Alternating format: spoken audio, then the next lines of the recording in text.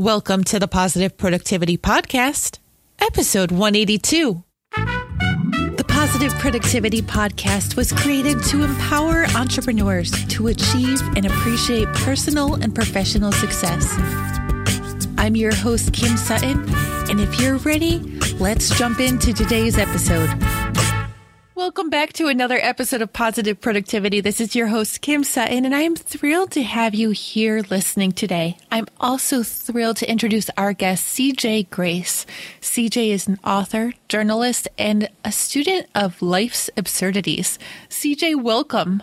Thank you so much for having me on the show today, Kim. Oh, I'm thrilled to have you here. I know you have an amazing story, and I can't wait to have you share it with the listeners. So with that said, would you mind jumping in and sharing a bit about your background so that the listeners know more about you? Well, I am the author of Adulterer's Wife, How to Thrive Whether You Stay or Not, which I have to say was based on life experience and on a lot of interviews with other women and men too. And I've been involved in small businesses for much of my life, and I was always working for somebody else, working for the BBC as a journalist, working for China Radio International as a journalist advisor, working with my husband on his material. And now it is absolutely fantastic to be working on my own stuff. I love it. Okay, I can't help this. I'm sorry, CJ, but I know this is a Positive Productivity Podcast where bloopers just happen. But when you say the BBC, all I can think about is that poor man sitting at his desk when the two kids come in while he's broadcasting. What went through your head when you saw that? Well, I don't know what story you're talking about because I worked in the BBC back in the Stone Age days. Okay. I was working back in the Stone Age days before computers, before non-linear editing that you can do on your computer. I did cut and splice. I carried a big, heavy U-hair tape recorder with me to interview people and interviewed all kinds of folks, ranging from Margaret Thatcher to somebody who had eaten the contents of a bicycle. They actually ate a bicycle. That was one of my interviews. So it was an amazing job to have. I really enjoyed it. But then I moved to the United States from England to be with my husband, from whom I'm now separated. But I was very glad that I had that experience because working as a journalist for the BBC in those days, they trained you, and I learned how to interview people. And the lovely thing about that is that it means that wherever you go in life, you can engage with folks. You can find out about their stories. And it's fascinating. It's fascinating to be able to do that.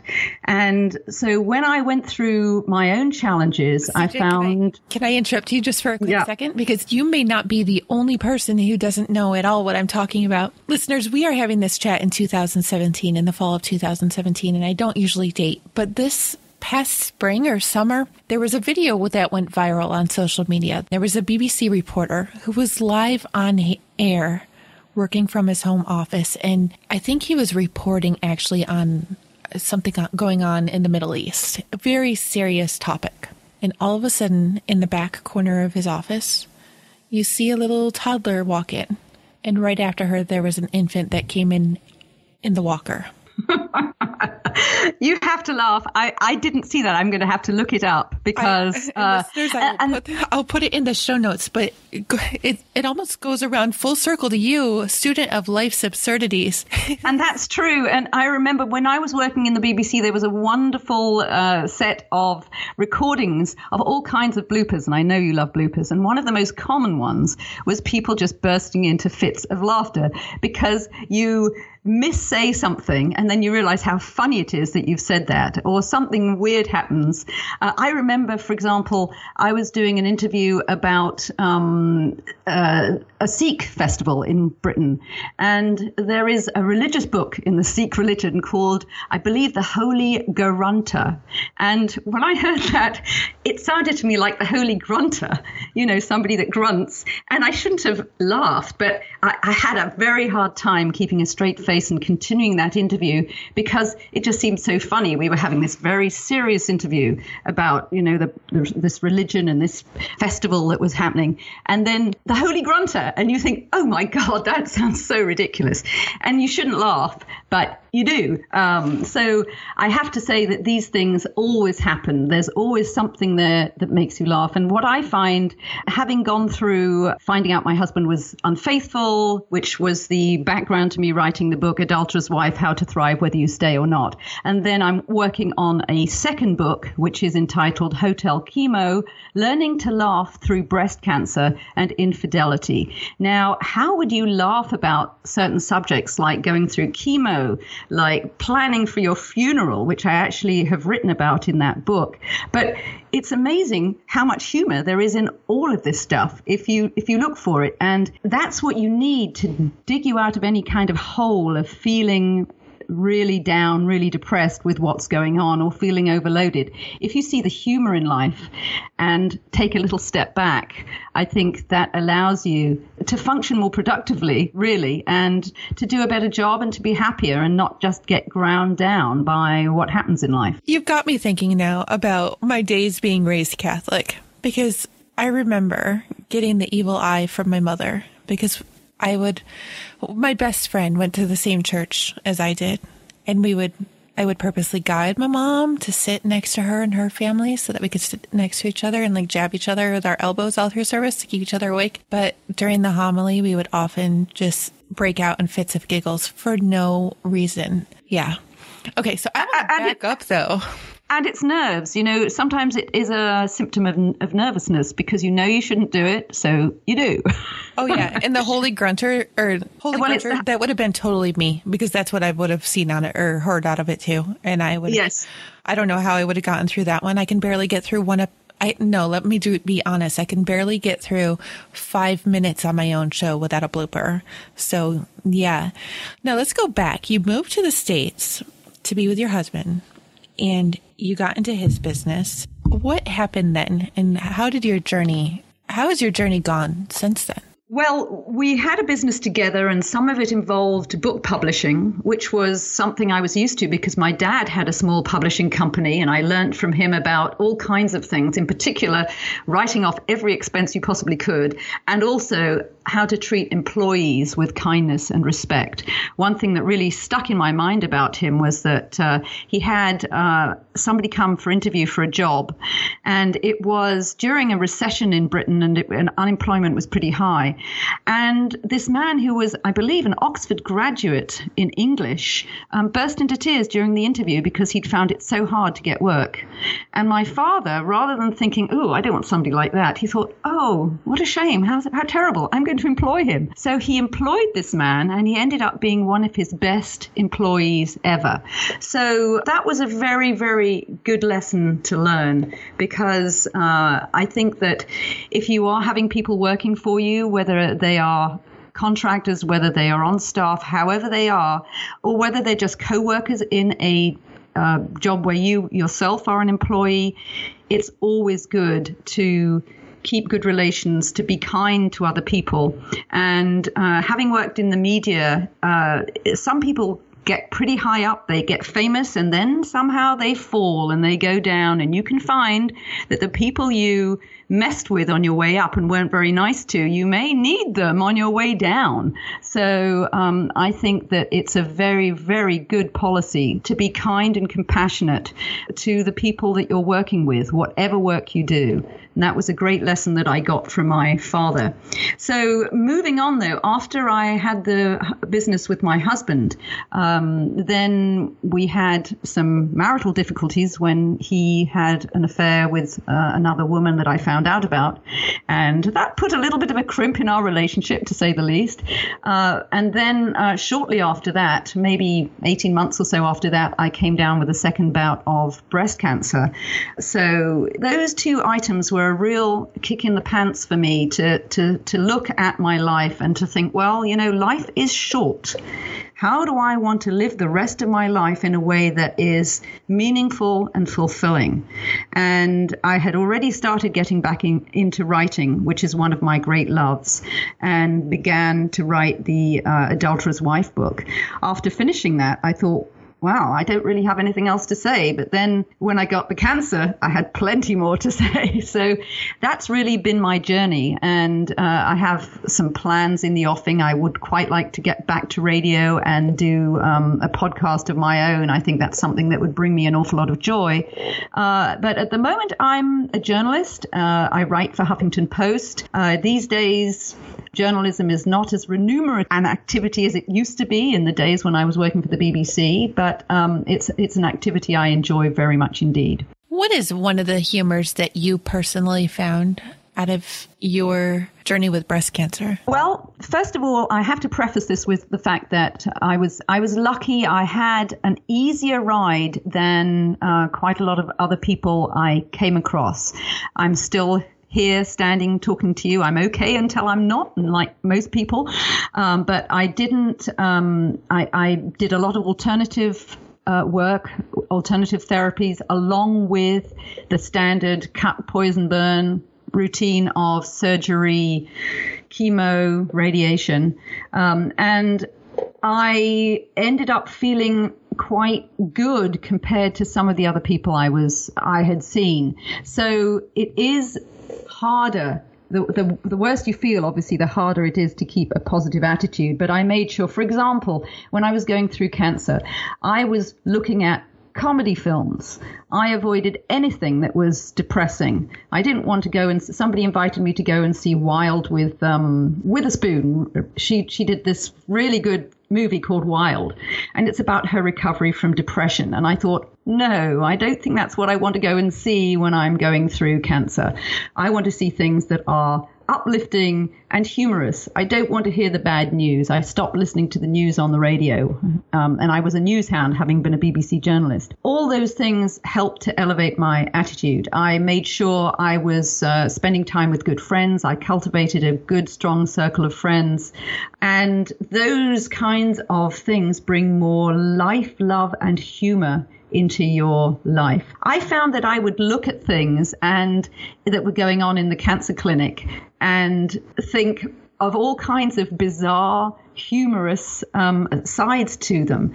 Things as bizarre as I had been reading an article waiting for my first radiation therapy I can't remember what magazine it was, but it was about the last hanging in Britain, okay? A bit dreary, and they would put this striped clothing on the condemned man, which was blue and white striped. And so I go in to have my radiation session, and the gowns are blue and white striped. And I thought, oh my God.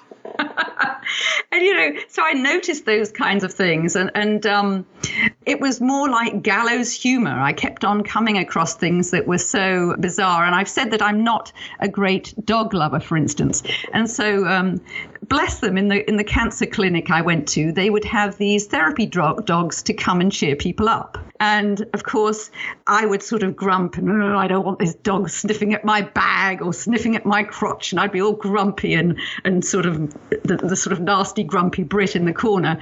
But I'd see how everybody else in the room was brightening up at this dog coming in and sort of cheering them up. They'd all be petting the dog. So I mean, these would be things that would make me laugh, and I'd think, oh my God, I'm such a grumpy old cow. But I think if you can see humor in things, it really takes you out of the possibility of feeling depressed. That's my feeling. Oh, definitely. And you've heard my story before about how our water was shut off because we didn't have money to pay for it. And on that day it had snowed. So my husband sent the kids out to the backyard. My boys, they're older. He sent them out to the backyard to pee, and he told them, bring in a bucket of snow, clean snow, and put it in the toilet so that mom can use it. Oh my God. You have to do that. I mean, and now you have a great story to tell. It may have been tough at the time, but now you can see the humor in all of those things that have gone on. And I should mention one more thing about humor. In both of my books, I have a lot of cartoons, and they also show ludicrous situations, both in terms of dealing with infidelity and in terms of dealing with cancer, that would make somebody laugh. For example, I have one on radiation therapy, and I came up with this cartoon because I had asked the person doing radiation on me, what is this machine? How is this stuff? What is the kind of radiation that you're putting into me? And they use a linear accelerator with photon rays. And I thought, well, that reminds me of Star Trek, because it's a photon ray gun that they use in Star Trek. So I came up with this cartoon of this woman being attacked by a space alien with a photon ray gun that hits her in the breast. And then the caption is radiation therapy, because that's in fact what's happening. It's almost like you're going through a Star Trek attack when you have radiation. So I found all these ways of finding humor in my circumstances, and particularly in the more grim circumstances, just like you did with peeing in the snow and with trying to use clean snow to flush your toilet with when your water was cut off. You got to do that, and the people that are able to do that are the ones that end up being happier and more productive in life and more fulfilled. Because I think the bottom line, Kim, is that happiness is inside your head. It's not outside. Whatever happens, good or bad, your reaction to that is what will determine whether you are a happy person or a depressed person. And so that's the most important thing to work on. A lot of people think it's because they haven't got enough money, or they haven't met the right guy, or, they don't have the right car, or they haven't got a nice house to live in. Well, all these things are really functions of what's in your head and how you see life in general, and whether you see yourself as, say, a victim or somebody who is complete in their own right, and who can just go for what they want, what you want, and who can just roll with the punches when things don't necessarily always go your way, which they won't. That's life. Oh, absolutely. Do you follow Brendon Burchard at all? No, I don't. I've read a number of books that I found very, very helpful for promoting happiness. Some of those I mention in the free PDF that I have available on my website. And my website is adulteraswife.com. And I've put together a free PDF. It's like a mini ebook based on material that's in the Adulterer's Wife book I wrote.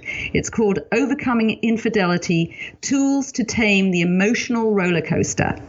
And in there, I've got some recommended reading of books that I think are very, very good in terms of how to reprogram your brain to be happier, so that you focus on the happy things in life and don't dwell on the things that will make you depressed.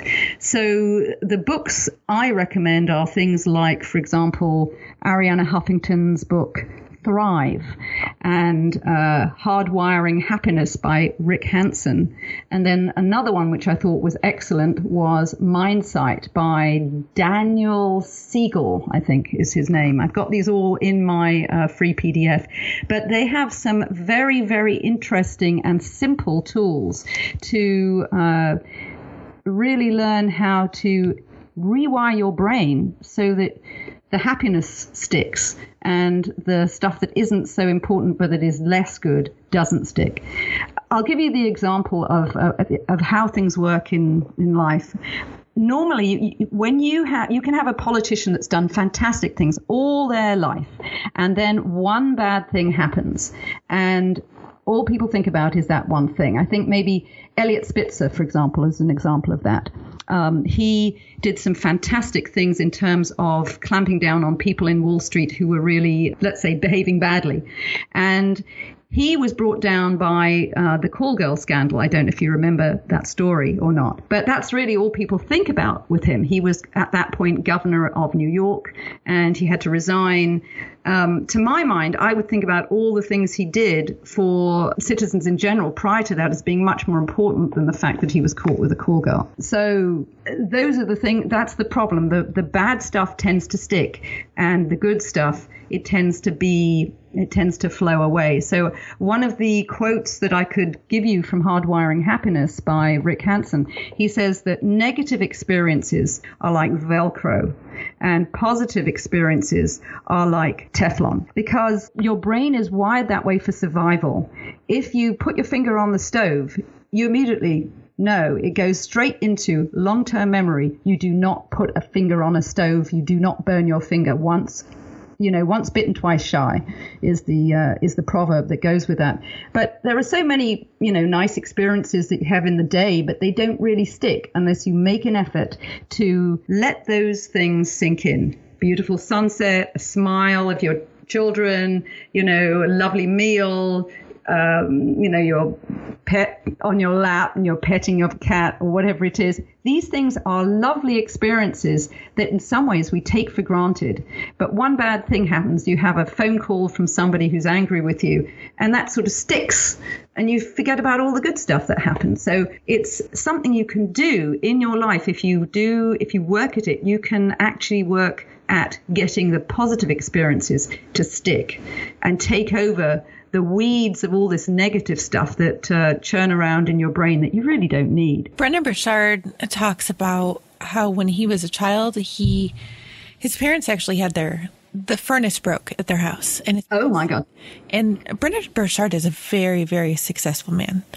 But his parents always struggled. I think he said that his parents never made more than $40,000 a year combined. So rather than getting all down about it, they actually made a game out of it.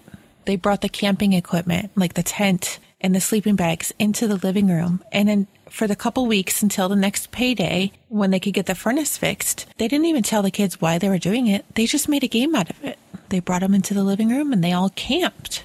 And the kids never had any idea until they were older why that had actually happened. They had no idea there was struggle because their parents had turned it around into a game, and it turned it into something that later on in life they could actually laugh about. Wow, what an amazing set of parents to have been born with.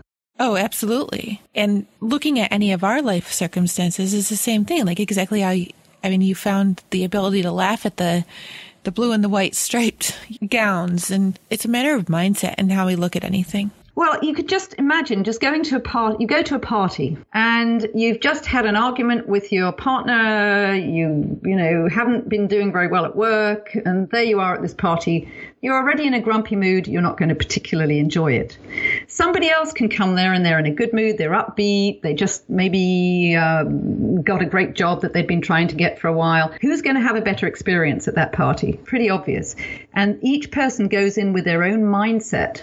And that colors how they see it doesn't just color how they see the world. It colors how the world sees them and how people outside treat them, because people react to you the way you react to them.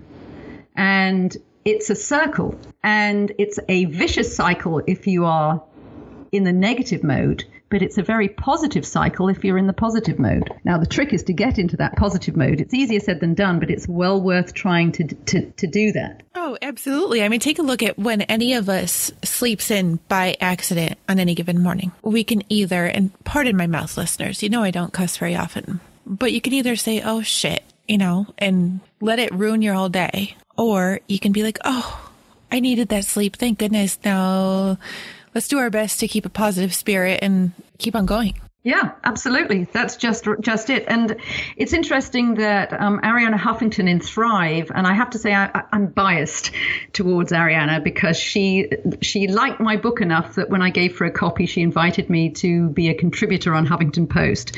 So thank you very much, Arianna. That was great. But anyway, in her book Thrive, which I would recommend to anybody to read, she has 3 things that are important to maintain well-being. One of them is sleep.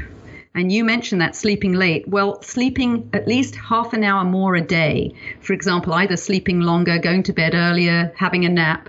That's number 1. Number 2, move your body. Because so many people, they just sit in front of a computer, or they're sitting working, or they're in front of the television.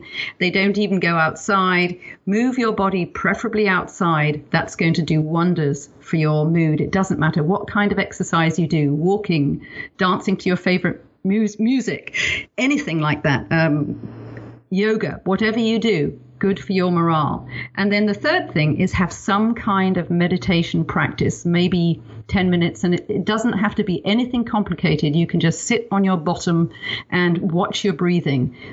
Try and be relaxed and just watch your breathing going in and out, and try not to hold your breath at any point while you're watching your breathing.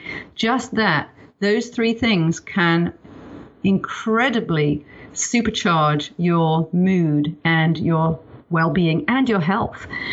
So it's about stepping back and taking a bit of time and serving yourself as much as everybody else around you. So how much sleep would you say that you get on an average night? I do try to get at least 7. Do I do that all the time? But Arianna Huffington, in her second, in the other book she wrote about sleep, which was The Sleep Revolution, that's another good book, says that a minimum of 7 is recommended, and 8 is better. But you can get part of it in a nap in the daytime if you ever have time for that, especially with kids. But that's really what you should be aiming for. 7 is about the minimum. And I do try to get 7. Do I sleep well through the night? Sometimes yes, sometimes no. That's another story. But the book Sleep Revolution by Arianna Huffington does have a lot of techniques to improve that as well. Not just getting off to sleep, but also staying asleep. Those are two major issues that a lot of people have. Oh, yeah. And I had that issue myself. I think it's episode number 5. Listeners, you can find that at thekimsutton.com/pp005. It was actually why I'd rather that you sleep than listen to me, because I did this in 2 different occasions in my life where I was only sleeping 2 to 3 hours a night. Ooh. Consistently for a couple years on both times that I did this. And both times it led me into serious anxiety and depression. Absolutely. Because, and for example, in terms of driving when you haven't had enough sleep, when you're sleep deprived, is at least as bad as driving drunk, driving under the air. I mean, it's a huge thing. Sleep deprivation is a major problem in our culture. And there is also this sort of macho thing of people going on about how well they can do without having much sleep. A lot of politicians do that, and, in their campaigns and all of this. And they're expected, as soon as they get off the plane, whatever time zone they're in, they're expected to go straight into meetings and be really, really focused.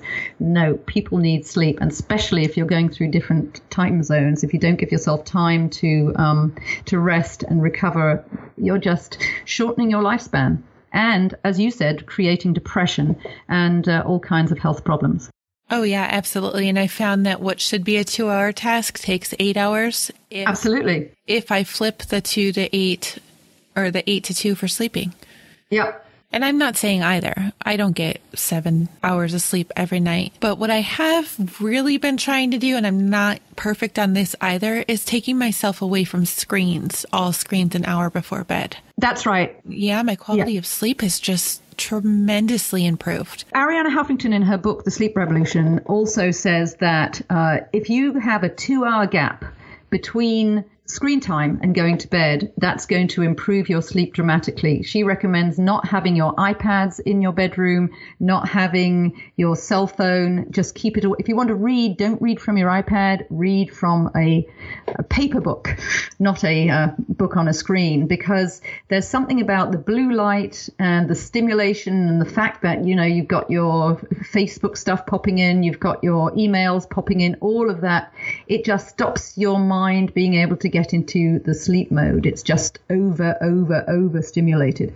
So you're so right there. 2 hours is quite tough to do, but actually 2 hours is a good gap to have between ending your screen time and actually going to bed. Yeah, I'm not sure I'm ready to take it from 1 to 2 yet, but 1 hour is good. 1 hour is definitely good. So, but that's been an amazing journey for myself, actually, in the last couple of years. Just what you said about reading from physical books, and I will get inquiries from publishers and publicists who are looking to get their authors on the show, and they want to know where they can send the e-copy after I say yes. And I always turn down the e-copy. If they want me to read the book before their guest is on the show, it needs to be a physical copy. Because the only time, so yes, authors, I accept submissions, but the only time that I have to read on a regular basis is in that hour before bed. And I'm not going to do it on a screen. And I encourage CJ and I encourage you all not to do it either. Get away from the screens. Give yourself that break. And I have to say, on a related topic, my book, Adulterer's Wife, How to Thrive Whether You Stay or Not, is available both in Kindle and in print format through Amazon. But the Kindle version is so much uglier. Even in a fairly simple book like mine, there's so much of the formatting, the beautiful formatting on a page, your page header, all the nice ways you can have a border around a cartoon image, for instance, and, you know, having your grayscaled image behind your chapter header, all of that kind of stuff you can't really do in Kindle. Kindle is a very boring, dreary format with just page flow, and you just see text down the page. It's not a very pretty way of reading. I really don't even like the look of a Kindle book compared to the look of a print book. Maybe I'm a dinosaur, but I think there's no comparison. It's very cold. What are you reading right now, CJ? I have been reading for my second book that I'm working on, Hotel Chemo, Learning to Laugh Through Breast Cancer and Infidelity. And my final chapter there is Resting in Peace. And it's about planning your funeral and wills and all this kind of thing. And I've read a number of books she wrote Bonk, and she's also written a book called Stiff. And I would have to look it up in my. We'll put it in the show notes. Yes, but she's a brilliant writer, and she's got a great sense of humor. So there's a book called Stiff, which is really about the secret life of cadavers, of what happens to corpses. It sounds very, very dark and dreary, but it's actually a fascinating book. And I was reading that to get material for that final chapter. Another book I recently read for that chapter was Jessica Mitford's American Way of Death, which was a fascinating and also sarcastic and scathing expose of the American funeral industry, because one of the things that I wrote about in that chapter was planning your funeral. And for me, I think I just like direct to cremation. It was good enough for my cat. I think it's good enough for me. So, and it's a lot cheaper too. So right. I read about all these, bizarre things that were happening in the funeral industry. And in Britain, for example, we don't go for embalming and all of that kind of stuff. It's an open casket. We just sort of have a closed pine box almost and put it in the earth, and that's it. So I come from a slightly different culture. But anyway, I found a lot of humor in that subject, even though one would think that there isn't much there. So a lot of the books I do read are connected with what I'm writing about. The book I just finished was Hardwiring Happiness by Rick Hanson, which I just mentioned. And I'd heard about that because Arianna Huffington mentions it in her Thrive book. So I tend to read more nonfiction than fiction, and usually they are books that are connected to the subjects that I write. In Adulterer's Wife, I have a very, very long bibliography because I read a lot of books, and every time I read books, they end up looking like Tibetan temples because I put in so many of those colored tags in there. They look like those Tibetan prayer flags, because every time I read anything, I think, oh, that's really interesting. I should mention that in my book. And so I've always got tons of stuff to put in. That's really because I was a BBC journalist with a background in doing a lot of research for the stories that I covered. That's really how I write and how I like to get ideas and inspirations for the subjects I write about. CJ, what legacy do you want to leave? I would like to leave the legacy that you really can turn adversity into opportunity. If everything in life was hunky-dory, I don't think you'd bother to make positive change. So when life throws you curveballs, you can either be crushed by them or you can be raised up by them. You just have to not give up and not get into that kind of victim mentality. If you say to yourself, I will not be a victim, this will pass. I'm going to use this to make my life better, not worse than it was before. That is the legacy I'd like to leave. It's very easy to give up, to get depressed. That classic picture of the depressed woman eating from a tub of ice cream, sitting in bed watching television as a way to cope with heartbreak or sadness or whatever. No, that is not the way to cope with it. The way to cope with it is to get off your butt and go for what you want to do. Life is short. Make it count. Where could listeners find you online? My website is adulteraswife.com. And I also write for Huffington Post. So if you Google CJ Grace Huffington Post, you'll find my Huffington Post articles. And if you go online to my website, adulteraswife.com, you'll also be able to get a free gift. It's a mini ebook called Overcoming Infidelity, Tools to Tame the Emotional Roller Coaster. That has excerpts from my book, Adulterer's Wife, How to Thrive Whether You Stay or Not. And if you'd like that book, that is available on Amazon in print and Kindle format. Awesome. And listeners, again, all the resources, books, everything that we've talked about, CJ's website URL and her books as well, will be on the show notes page, which you can find at thekimsutton.com/PP182. CJ, thank you so much for joining us here today. I've enjoyed every moment of it, and you've provided so much insight. Do you have a last piece of parting advice or a golden nugget that you could share with listeners? Kim, I want to thank you very much for having me on your show. I really enjoyed talking to you. The most important thing and the hardest thing that I find to do, but maybe the most important thing, is to try and find balance in your life. You have to have balance between getting enough time to rest and relax and being productive and prioritizing well to get what you want done in life. But without the other side, without the rest and relaxation side, the productivity and creative side won't be as good. So balance is very, very important.